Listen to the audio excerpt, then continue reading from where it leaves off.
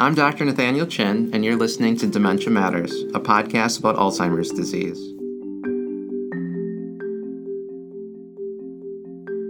Dementia Matters is a production of the Wisconsin Alzheimer's Disease Research Center. Our goal is to educate listeners on the latest news in Alzheimer's disease research and caregiver strategies. Thanks for joining us. Our guest today is Dr. Mark Mattson, a neuroscientist at Johns Hopkins School of Medicine in Baltimore, Maryland. Dr. Mattson studies the molecular and biochemical causes of degenerative brain diseases like Alzheimer's disease and Parkinson's disease, as well as healthy brain aging at the cellular and molecular levels. Dr. Mattson has done extensive research into intermittent fasting and how it affects brain aging and cognition. The mainstream health media has definitely made intermittent fasting trendy in the last few years, and I'm excited to hear from a scientist if the data supports the hype. Thank you, Dr. Mattson, for taking the time to join me on Dementia Matters. It's glad to be here, Nathaniel. So can you start out by defining intermittent fasting and explain what happens in the body when someone follows an intermittent fasting lifestyle? Intermittent fasting is an eating pattern in which the individual frequently goes for extended periods of time with no energy intake, periods of time that are sufficient to deplete liver energy stores, which is glucose, and then switch to using fats and the ketones derived from the fats in your fat cells. So the typical American eating pattern is 3 meals a day plus an evening snack in many cases. And with that eating pattern, there's not any time interval between meals sufficient to cause this metabolic switch from glucose to fats and ketones. And so that's one of the main concepts, is that instead of our body utilizing glucose in this intermittent fasting, you'd be using fats and triglycerides. Is that right? Yes. And how long does it take to make that switch? When you mentioned metabolic switching, how long does one need to go to make it? In a person who's just not exercising and kind of normal daily activities, it takes 10, 12 hours to have that metabolic switch occur. If they, for example, get up in the morning and go running after having slept for 8 hours, then probably going to have the metabolic switch very soon after they begin running. I see, and that's a really good point. So it's not really just about the duration in which you're not eating, but it's your other behaviors and lifestyle factors that may influence the actual switch. Yeah, and with exercise, if there's glucose in the liver available, that's preferentially used by your muscle cells. And then during fasting, your muscle cells will switch to using triglycerides and ketones. And from an evolutionary perspective, this allows animals to go extended time periods of many days to even weeks with no food intake. And undoubtedly, animals evolved so that their bodies and brains were able to function very well, perhaps optimally in a food-deprived state. Otherwise, they wouldn't have been successful in acquiring food. And so you mentioned two keywords there. So you've mentioned fasting and calorie restriction as well as ketones. And so I'm wondering, how is this process of intermittent fasting different than our general caloric restriction and this ketogenic diet that we hear about in the news?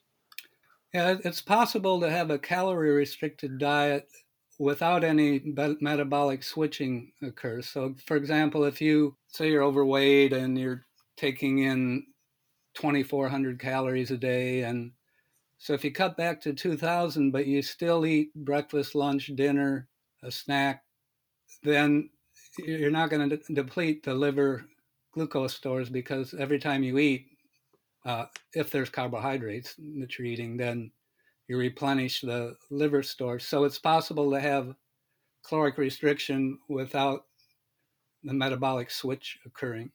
And we think this metabolic switch is important, and we can go into more detail on that, not from just the standpoint of ketones themselves being used as an energy source by our cells, but also there's numerous signaling pathways that are activated that we think many of them are independent of ketones.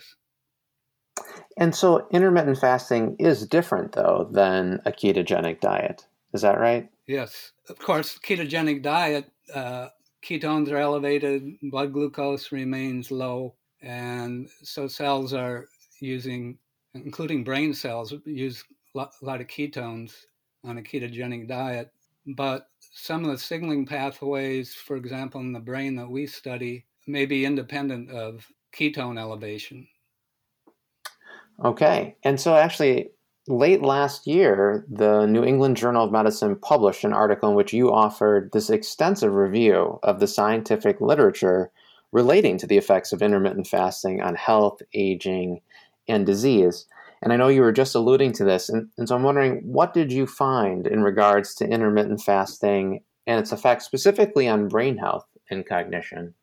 Well, as is usually the case, there's many more studies been done in animals than humans. And New England Journal, of course, focuses on humans. So from the human perspective, there's solid evidence that in people who are obese or overweight, that switching their eating pattern to an intermittent fasting eating pattern can enable them to lose weight and particularly lose fat and improve their glucose regulation, improve insulin sensitivity. So there's been now dozens of studies in overweight or obese humans. There have been fewer studies in normal weight humans, and the studies that have been done actually focused on resistance training and whether people who do weightlifting can build muscle mass well on an intermittent fasting eating pattern, and the answer is yes. But as far as human diseases, clinical trials, some clinical trials have been done in certain disorders, asthma, multiple sclerosis, which are inflammatory disorders, as are a lot of diseases. There's also numerous trials going on in cancer. There's a lot of evidence from animal studies and just knowledge of cancer cells and their energy requirements that suggest that drugs that people are given in their chemotherapeutic treatments or radiation treatments, the vulnerability of cancer cells to those toxic treatments can be enhanced if the person is in a fasting state or an intermittent fasting eating regimen. So, and then also in human studies, there's pretty strong evidence, well, I'd say solid evidence, that cardiovascular risk factors, blood pressure, and blood lipid profiles can be improved by switching from normal eating pattern to intermittent fasting.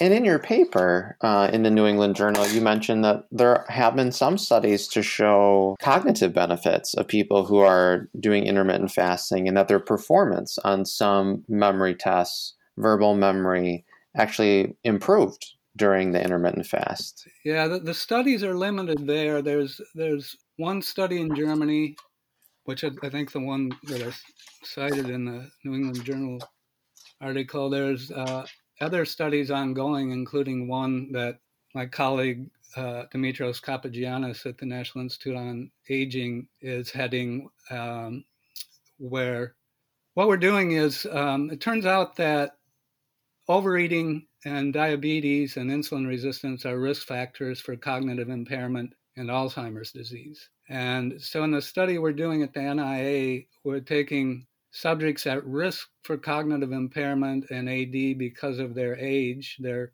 between 55 and 70 years old, and their metabolic status. They're obese and insulin resistant. And then we randomly assign them to either control arm, which is advice for healthy eating, or intermittent fasting arm, which is 2 days a week, eating only 500 calories on those 2 days, which is not near enough to keep the liver glucose stores supplied. And so there's 2 days a week, they're in a ketogenic state. And the study's almost done, but we can't really say anything about the results yet.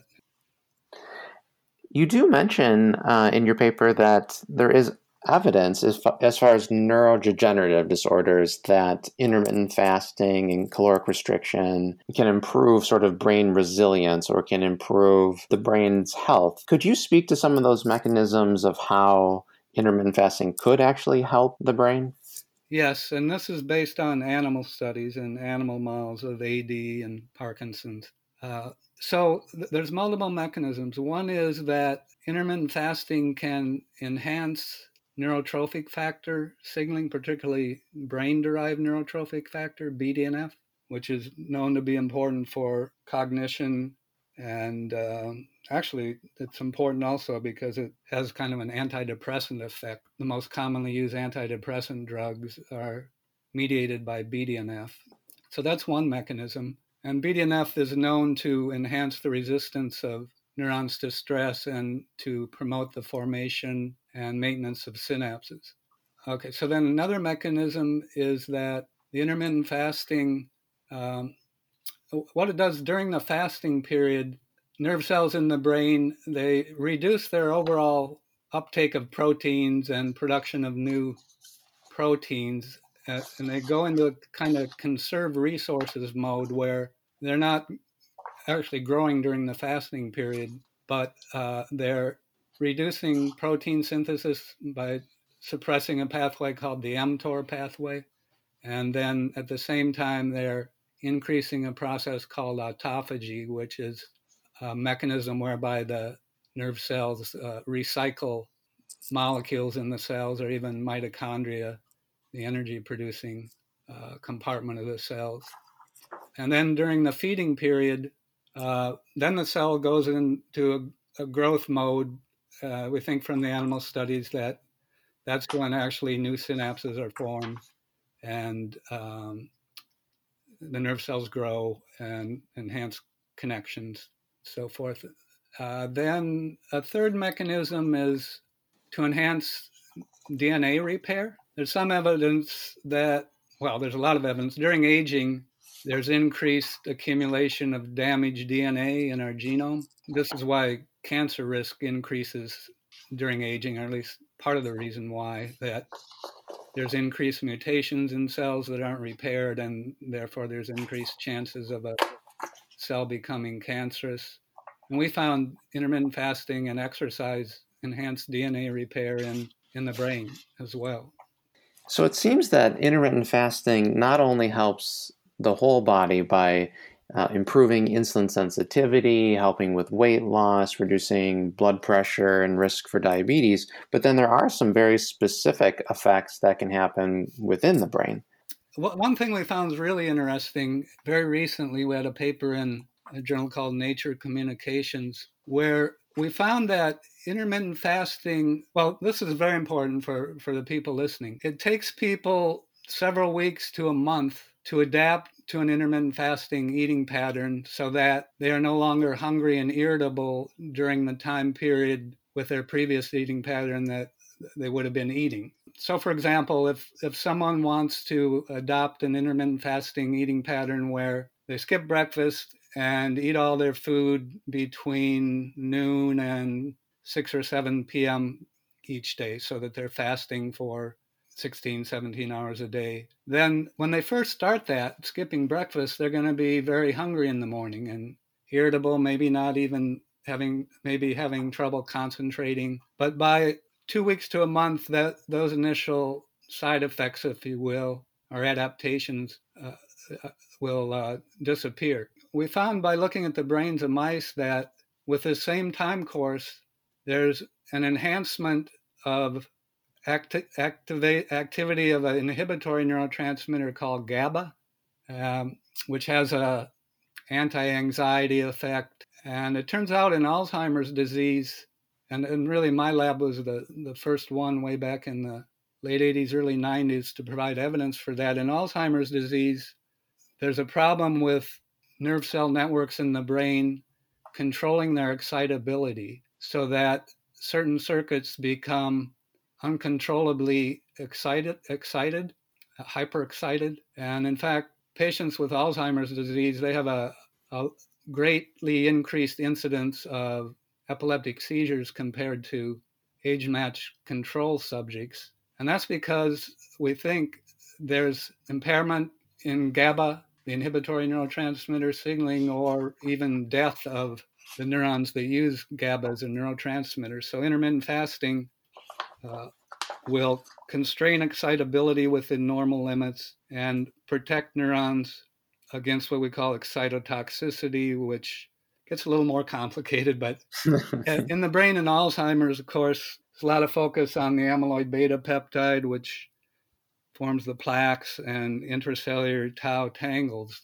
But my own opinion is that the A beta and certainly tau are downstream, that is, occur after other important changes that contribute to the increased accumulation of the amyloid. But once the amyloid starts to accumulate, then it makes neurons even more vulnerable to hyperexcitability and what we call excitotoxicity.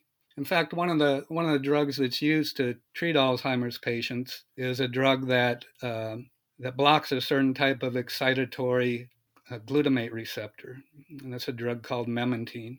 And you mentioned that this first month of an intermittent fast is difficult for people. And I noticed that you put that in your paper as well, as far as practical considerations. But you also speak to the research referencing brain evolution and how this practice of intermittent fasting is meant to optimize our brain function. However, the modern lifestyle kind of gets in the way of that.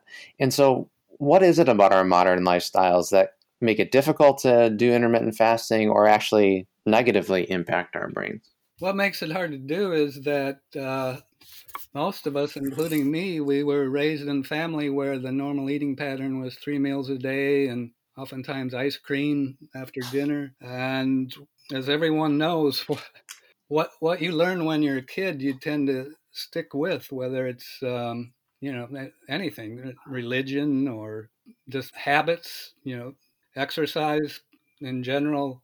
Kids who are brought up in families where the parents exercise, they're more likely to exercise. So, this is a long-standing eating pattern that arose way back, probably 10,000 years ago, when the agricultural revolution took hold and people settled down and farmed domesticated plants and animals and were able to store food, and so that they could wake up in the morning and they'd have food to eat.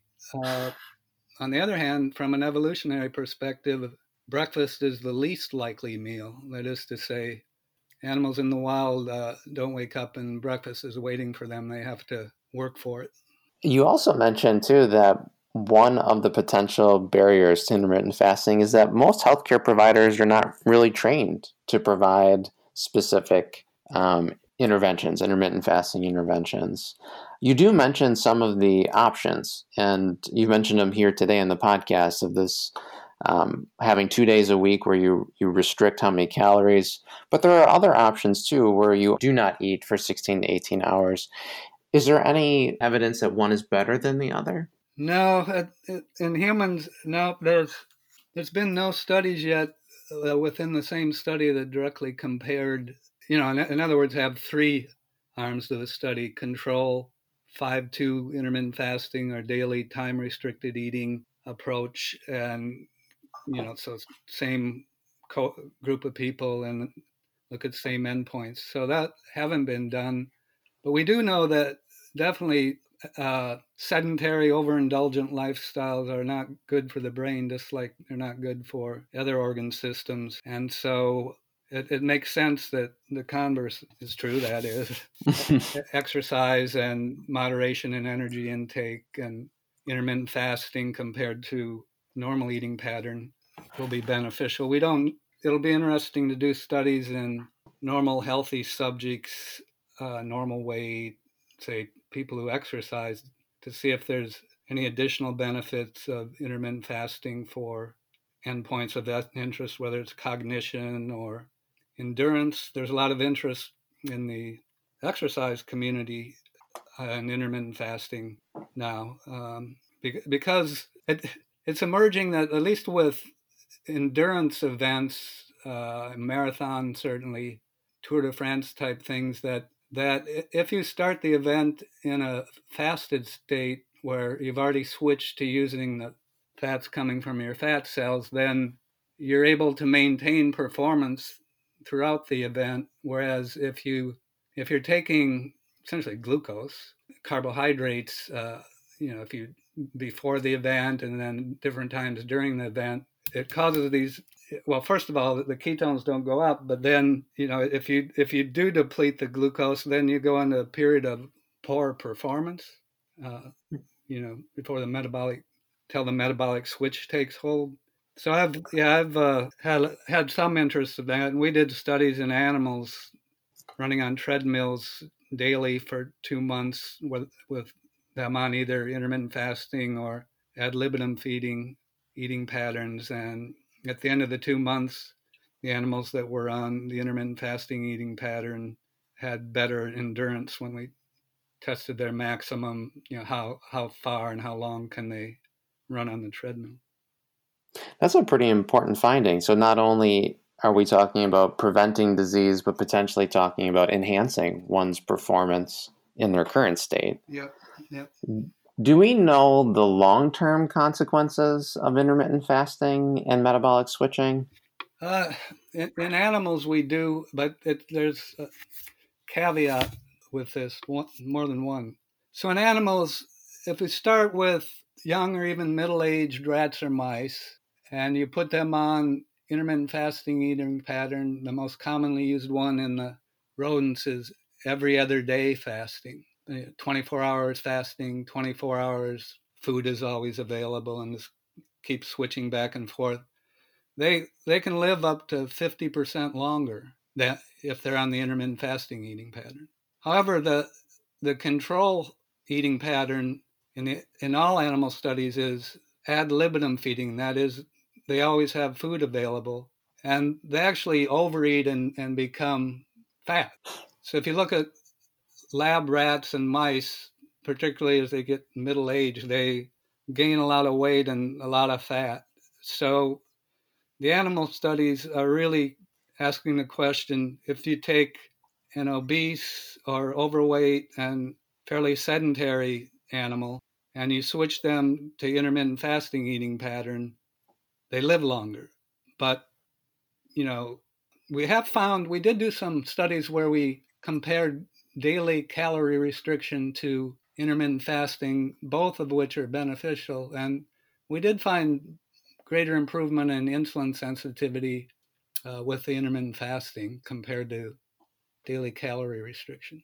So I guess, the take home message there with humans and normal weight humans, we don't know for sure, but maybe they might benefit some from intermittent fasting as they age. Well, I guess, one of the questions I like to ask my interviewees during this podcast, Dr. Mattson, is what they do in their own life. And with you being an expert in this field, I wonder, do you practice intermittent fasting? And are there other things that you do to maintain brain health and reduce your risk of neurodegenerative disease? I don't eat breakfast, and most days I eat all my food within, it varies, but 6 to 7 or 8 hour time window. Usually it's about 6 to 7 hours. And I spread it out. So I'll, eat around lunchtime or so, and then late afternoon. And, so I don't eat everything at once. I kind of spread it out so I can get enough calories to maintain my body weight, which is low to start with. Um, And then exercise is very good for the brain. Unfortunately for me now, I'm got in a mountain bike accident and I'm recovering from surgeries, and so I haven't been able to get much aerobic exercise. And I can tell, as will anyone else who exercises regularly and then isn't able to, can attest that there's a big effect of exercise on the brain. So those are the two things. And then, of course, for Alzheimer's disease, keeping your mind intellectually and socially engaged is important. There's good epidemiological evidence for that, and that's consistent with what we know from animal studies as well. And so likely a combination of all of these things will make a difference. And so with that, I'd really like to thank you for being on Dementia Matters. And as more of these studies come out, I hope to have you back on the show. Please subscribe to Dementia Matters on Apple Podcasts, Spotify, Podbean, or wherever you get your podcasts. And rate us on your favorite podcast app. It helps other people find our show and lets us know how we're doing. Dementia Matters is brought to you by the Wisconsin Alzheimer's Disease Research Center. The Wisconsin Alzheimer's Disease Research Center combines academic, clinical, and research expertise from the University of Wisconsin School of Medicine and Public Health and the Geriatric Research Education and Clinical Center of the William S. Middleton Memorial Veterans Hospital in Madison, Wisconsin. It receives funding from private university, state, and national sources, including a grant from the National Institutes of Health for Alzheimer's Disease Centers. This episode was produced by Rebecca Wazaleski and edited by Bashir Adine. Our musical jingle is Cases to Rest by Blue Dot Sessions. Check out our website at adrc.wisc.edu. That's adrc.wisc.edu. You can also follow us on Twitter and Facebook. If you have any questions or comments, email us at dementiamatters@medicine.wisc.edu. Thanks for listening.